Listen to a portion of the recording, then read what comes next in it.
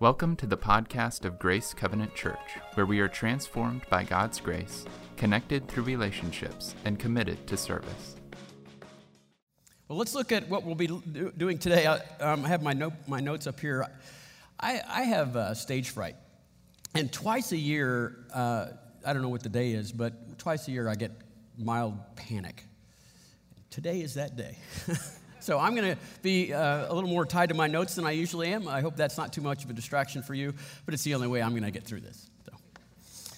So, we've been looking at the attributes of God, a little series that we're doing that's called I Am. It's talking about the characteristics of God, personality traits of God, His abilities. Again, these qualities, there's another good synonym, the qualities of God, and we're looking at these one at a time so that we can better understand who God is. We saw a quote last week, Tozer said, right, what you think about God is the most important thing about you. You cannot rise above your belief in God. And so it's important to see what God says about Himself, not what you want Him to be. And so we're looking in the Bible for how God has revealed Himself, not just in words, but also in actions, so that we can live appropriately in response to His very nature.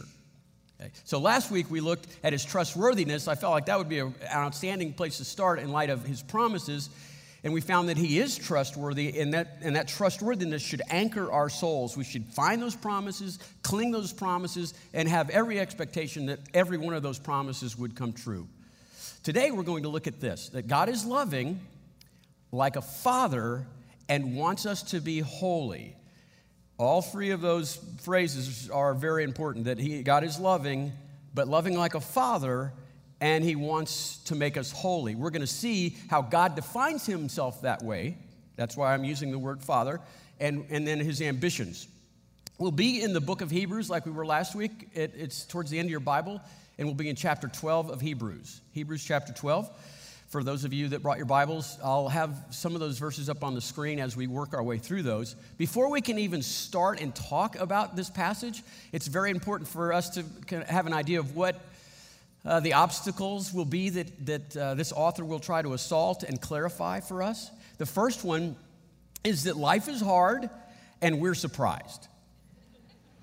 Whoever wrote this book is just going to come right at us and kind of be in our face about this truth that life is hard and we're surprised about it. I think the original audience was not surprised, but in our culture and even in our church culture, we are startled by difficulties in life. And he's going to try to make sense out of the difficulties, but we magnify those difficulties because of our expectations.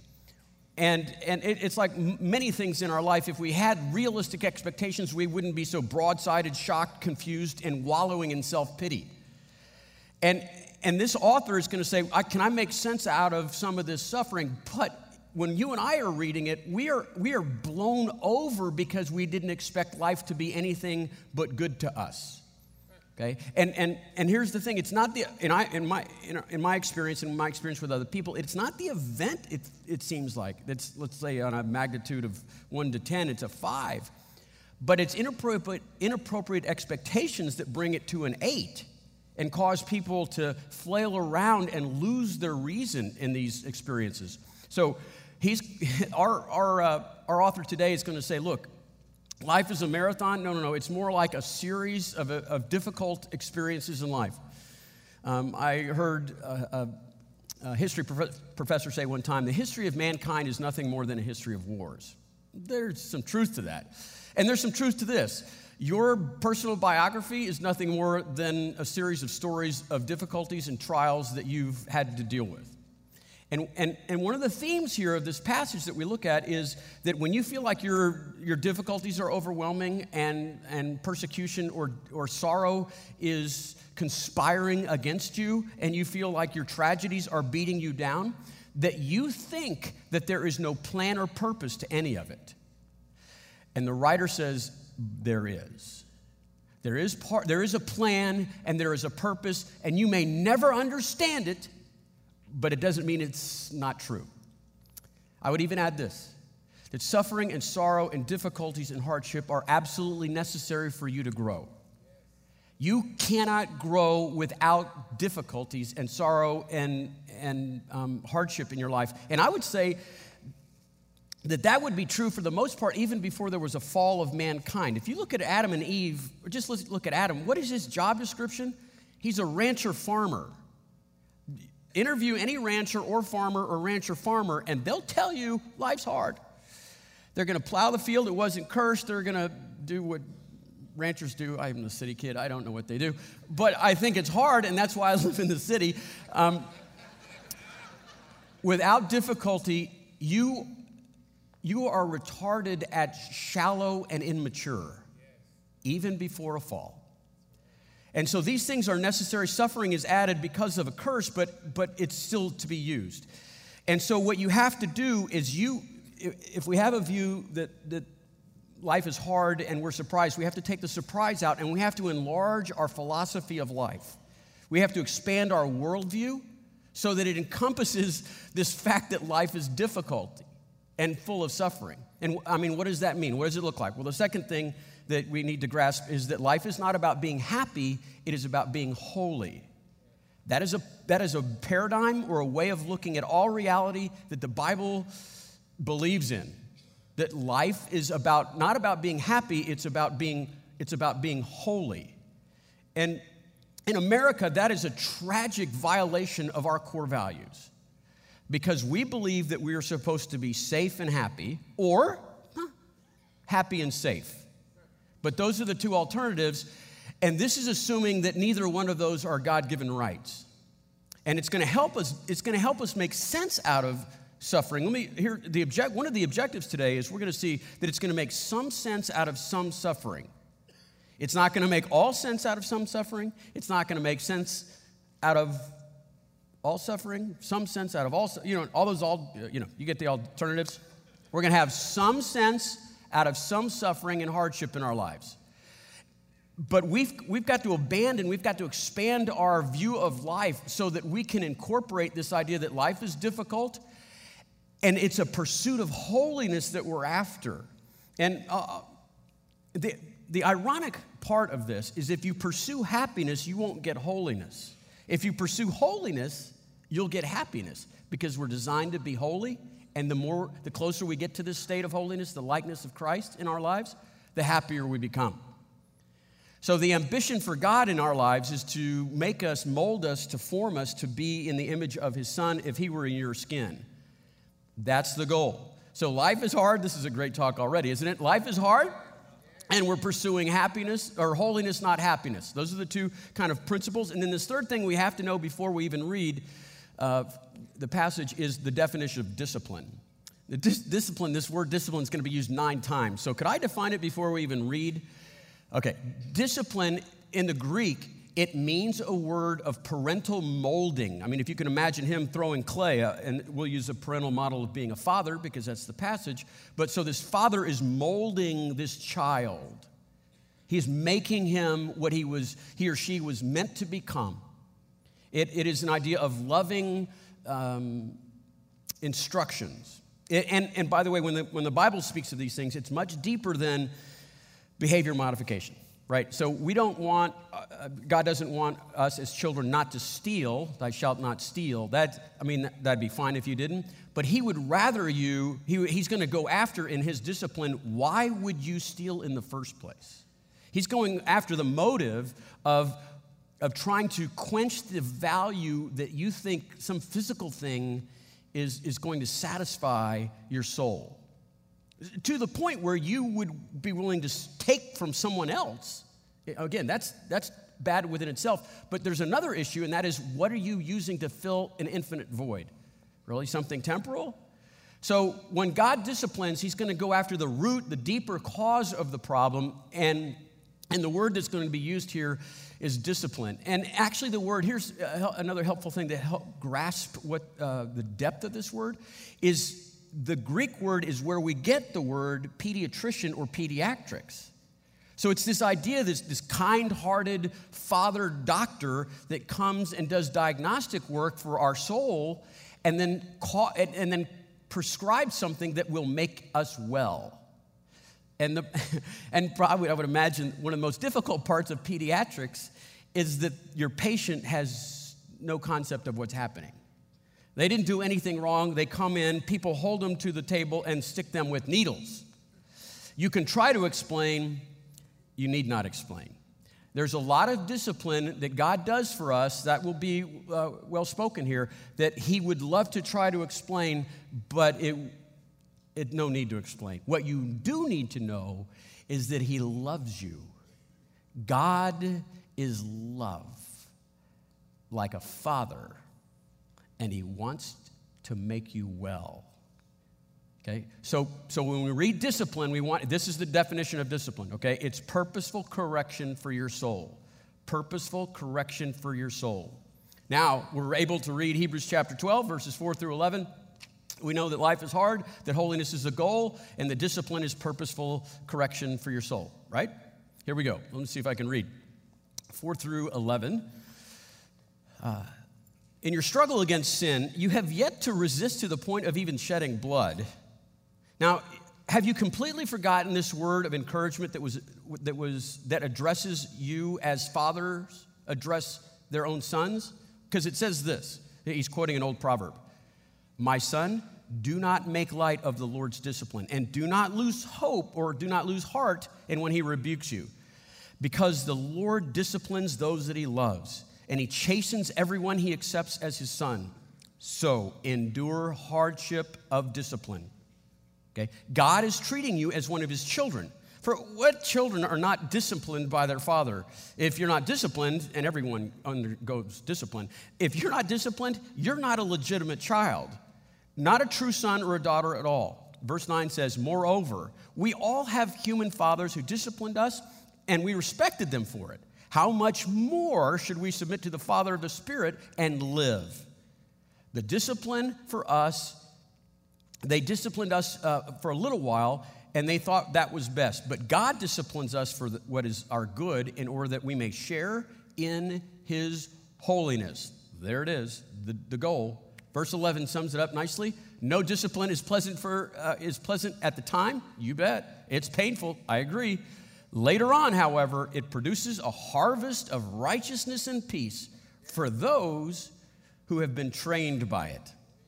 Okay, it's a long reading, no doubt. So let's take a look at it separately, and so we might be able to learn more about maybe some of the things that are happening in our own life, some suffering, some difficulties, some persecutions, whatever, maybe some of our own consequences, right? Sometimes it is punishment. It is our own consequences for choices that we make. The first few verses, 4 through 7, serve as a summary of the whole idea, and then he's going to give us 3 ways to kind of learn to live with it, okay? Just with that in mind, let's look at 4 through 7. He's going to tell us 2 things to avoid when being disciplined and 1 thing to hope for, okay? Verse 4 says, remember this? It's up on the screens now. I'll put these on the screens. In your struggle against sin, okay, you have not yet resisted to the point of shedding blood. Have you completely forgotten his word of encouragement that addresses you as a father addresses his own son? It says this in Proverbs, my son, do not make light of the Lord's discipline. There's the one thing to avoid. And do not lose heart when he rebukes you. There's the other thing. Because the Lord disciplines the ones he loves, and he chastens everyone who he accepts as a son. Therefore, endure hardship as discipline. See the 2 things to avoid? Right? The first thing is to don't take it lightly, and he says don't lose heart. So don't take it lightly means, it means to have contempt for punishment or contempt for discipline. You might have had this with your children, or you might have been this way when you had discipline. That's, I'm going to grind my teeth. I'm hunkering down. I am not going to learn anything from this because I am not the one that needs to change. You're wrong. I'm right. Spank me, put me in timeout, penalize me, fire me. You do what you want to do. I'm going to be me. And you will be. You will be a meaner, harder, stiffer you because you have chosen not to regard his discipline. You've chosen to regard it lightly. And so if you regard it lightly, you become hard. On the other extreme, though, is you lose heart. And this, again, is very American of us. We lose heart because we have a value that life is the pursuit of being happy. And we don't think life should be hard. See, those first 2 points are coming into play now. And so when something difficult happens in our life, it could be our own consequences for our choices, or it could be suffering or evil or whatever it might be, and we're just shocked. And we lose heart, and we flip out. There's a great translation. We flip out. There is no God. No, there is a God, and he hates me. There is a God, and he's vindictive, and he likes everyone better than me. There's a God, and he's evil. Or did I say there was no God? Have I made that lap? Yes, I did. Okay. And what this person that loses heart is because they think life is supposed to be happy, and no one has told them that life is hard, and they can't grow without the difficulties of life. And so they abandon ship. They are broken and destroyed. So you grow hard by taking it light, or you're broken and destroyed by losing heart. And the writer here says there's something you can do, and that is to endure hardship, to stay with it, that you need hardship to make your life work. You could look at it like this. In your mind, instead of these other two tapes that you're playing, right, you say this. You say, you know what? This is not punishment. This is not vindictively God coming after me. This is something sick inside of me. Because the word discipline means that God is a father that's a pediatrician, and he has found something in my soul, and this is the medicine that will cure it. Or it could be, you know what? I deserve this. I've had this coming. This is my fourth job. I'm always the smartest guy on the crew, and people are starting to figure out that I'm not worth having around. Or gossip is leading me to friendlessness, right? So yes, this is punishment. And there is something sick inside my soul, and this is just what I need to get well. You see, you're enduring hardship by not taking it too lightly and growing hard and getting tough, and you're not losing heart and thinking that God's vindictive or evil. You're realizing that God is love, but like a father, and he wants to make you holy. God is loving, but it's like a father's love, and he wants to make you more. He wants to make you righteous and peaceful. And so you grow, you need this hardship so that you can grow. You can't change without hardship. Okay? You can't have faith unless it's been tried and tested, right? You can't push compassion unless you have compassion fatigue. You can't grow, you can't extend your patience until you start running, out of patience, right? You don't know the ends of your commitment until it's tried. So our soul is a little bit like our muscular system, right? Where it needs to add weights to grow. And the hardships and the persecutions and sometimes the punishments, the consequences of our lives do that. And God allows that to happen, sometimes arranges that to happen, because God is love, like a father, and he wants to make us holy. Okay? Now, that's the theme. You see that in 4 through 7. We're kind of done, but you want to know, well, how can I live with this knowledge that would be more effective, right? Could you give me a couple clues on how to live? Well, that's what he's going to do. He's going to give us 3 clues on how to live more effectively. And the first one is that God is far from being distant. And you can see that in 7 and 8. God is far from being distant. Yes, I know, it's a tongue-in-cheek sort of thing, but look at verse 7 and 8. He says, endure hardship as discipline. God is treating us as his children. For what children are not disciplined by their father? If you're not disciplined, and everybody undergoes discipline, but then you're not even a legitimate child. You're not a true son or a daughter at all. He's inside of our heads. And during difficult times, during persecution, hardship, sorrows, the first default that we go to, the program is, God is far away. He's forgotten me. He's nowhere near. And what this writer is saying, he's saying, no. On the contrary, if you feel like you're getting spanked, it's because God is close to you. You're within reach. Did you ever negotiate for that seat when you're driving on a big distance, where your mom or dad could reach you and you're trying to get to that backpack seat? See, your distance. No, if he's kind of slapping you, it's because he's close to you. If you can get away with things for too long, you should reconsider whether you're a child of God. That's the logic of this passage. If you feel like the pressure of your decisions or just life is turning on you, do not believe that you're independent of God, but actually you're close to God. If there was a tight playground, 100 children, and they were all misbehaving, how would you know which child is mine? The one that I jump into the mosh pit and grab and pull under my arm and say, we're going to talk about this at home. And while I'm walking him out to the minivan and putting him in that car seat and strapping him in, he's supposed to feel like he's close to me. That's my dad. And I'm going to be disciplined. And he doesn't care about you other kids. And you won't be disciplined. That's what it's a different way of looking at life, but it's true. We spank our own children. If you're being spanked, be encouraged. He's refining you.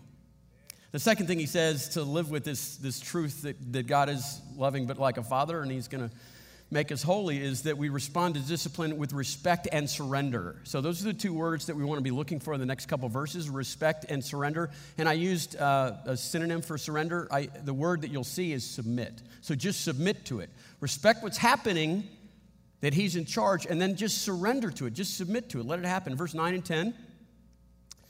Moreover, we have all had human fathers who disciplined us, and when we respected them for it, eventually, at least my story is, yes, thank you for those spankings, eventually. And how much more should we submit, there's that word, surrender to the Father of spirits and live?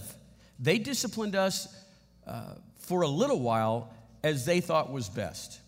So we eventually realize what happens is we're not children anymore. We're not in the pediatrics office. We have a grown-up doctor, God, and who's a father, and we say, oh, that's why you gave me that injection of some kind of illness so that I would get antibodies to be able to fight that illness. Now I understand. So eventually, maybe you might have had that conversation. Dear Dad, thank you.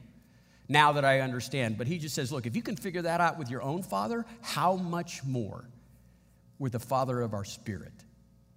That he is up to something, and you don't necessarily need to know what's going to happen or why, but he does. Look what God is doing. Can we just step back and review what he's working with? He is bringing a fallen and corrupt world to correct the fallen and corrupt you. Let me say that again. God is taking a fallen and corrupt world. He did not make this. Someone else broke it. But he's going to take that and he's going to apply it to a fallen and broke you to make you holy, where you have a harvest of peace and righteousness. And so he takes disease and conflict and war and poverty and racism and those sorts of illnesses of the world, and he says, okay, let's just put my child in the midst of this so that we can start talking about his foolishness and selfishness, his cowardly, his self-focus, his lack of self-reflection. And it brings those things to the surface, don't they? It's through the difficult times that we start to realize in our own lives, I am a selfish pig, and I didn't know that when things were well. I have a problem with being a coward, and now I'm going to have to face that. And so God brings those, he allows those circumstances in our lives so that we could reveal to our own self, and those attributes could be tested so that God could provide a cure for that. Do you see? That's what he's up to. And so whether it's your freshman year in college or your first week at work or whatever it might be, a lot of new things that are happening in our lives, those scare us and force us to see the ugliness that God has seen for all along. And he says, now let's put some ointment on that, shall we? And the point here is he says, you need to respect that God's up to something bigger, but to surrender or submit to it, what that means is, would you please not be focusing so much on the circumstances around you and see the bigger thing, and that is that he loves you like a father, and he wants to make you holy. So all of this around you that's causing the vice, the two sides of the vice, that is there for you to be cured, not to be broken. Finally, he says, happiness, right? Holy is greater than happy. We talked about that ahead of time. I wanted you to have a head start. Go and read this verse. You'd already know what we're talking about. But holiness is greater than happiness. That's the end game of this Father who loves us. He's going to make us holy. Look at verse 10 and 11, and I want you to see maybe his description or definition of holiness.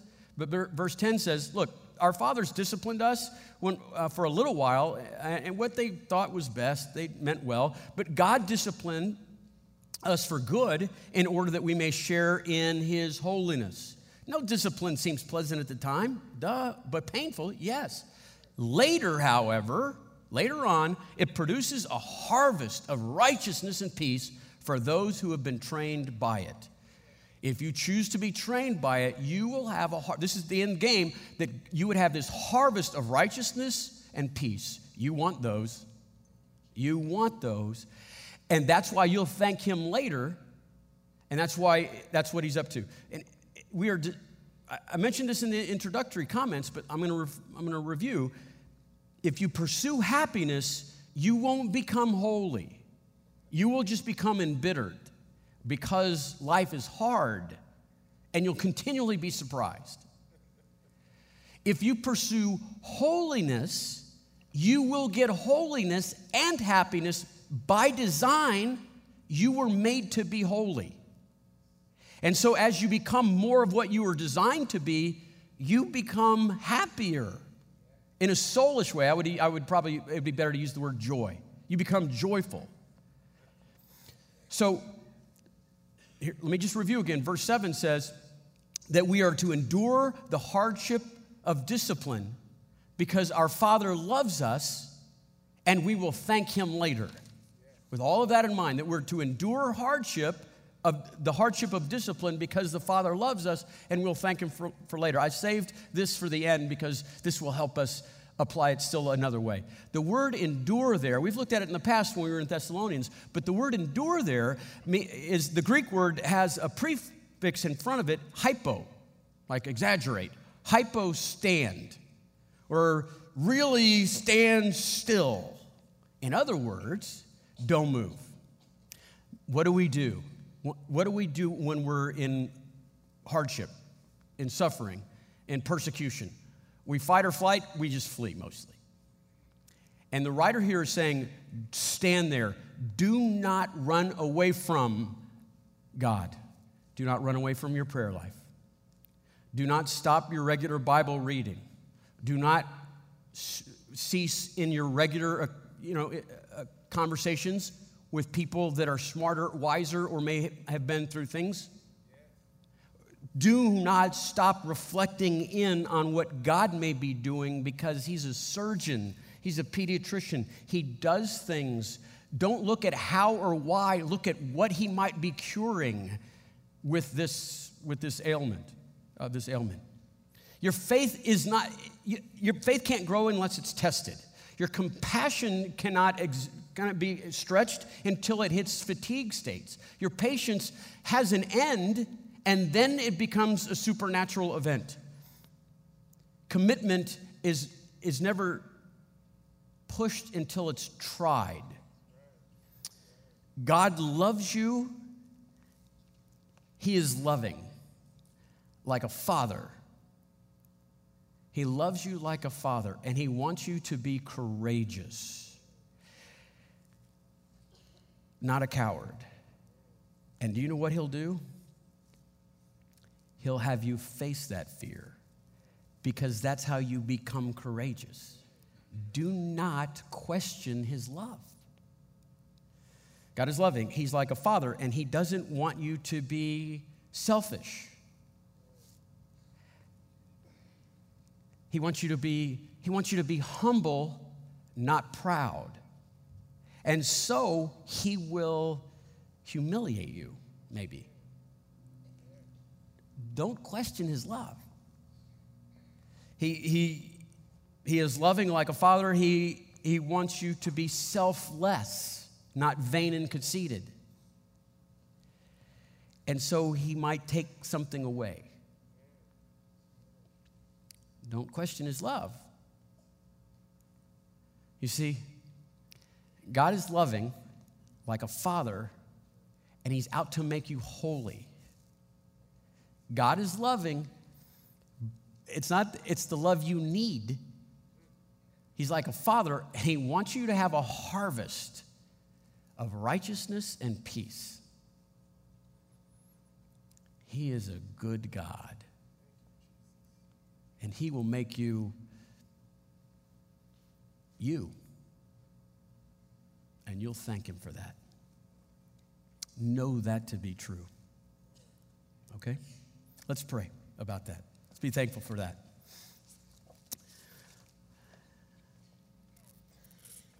Lord Jesus, we are grateful for this attribute that you have so graphically explained to us in this book called Hebrews. And I'd ask that you would, just paralyze us when we take lightly your discipline, and even more likely when we lose heart and start floundering around about what you're like and who you are. Instead, I'd ask that you would help us endure hardship, the hardship of discipline. Lord, here's my prayer today, that your Spirit would get into our history and you would give us a director's cut commentary of what was really happening in our history. Okay. Lord, cause us right now to remember maybe one or two terrible events, and then, Lord, I'd ask that your Spirit would tell us what your fatherly, loving discipline was up to in those moments, and what fruit of righteousness and peace it was out to produce. Lord, give us some moment this week to meditate on that. Give us those events even right now as we're here.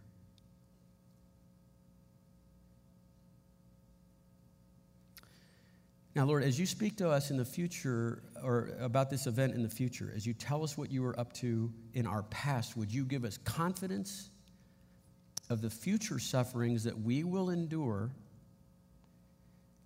because your loving discipline is out to make us holy.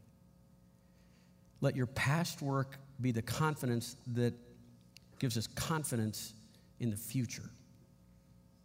We pray this with great expectation. In Jesus' name, amen. For more information about Grace, visit our website at grace360.org.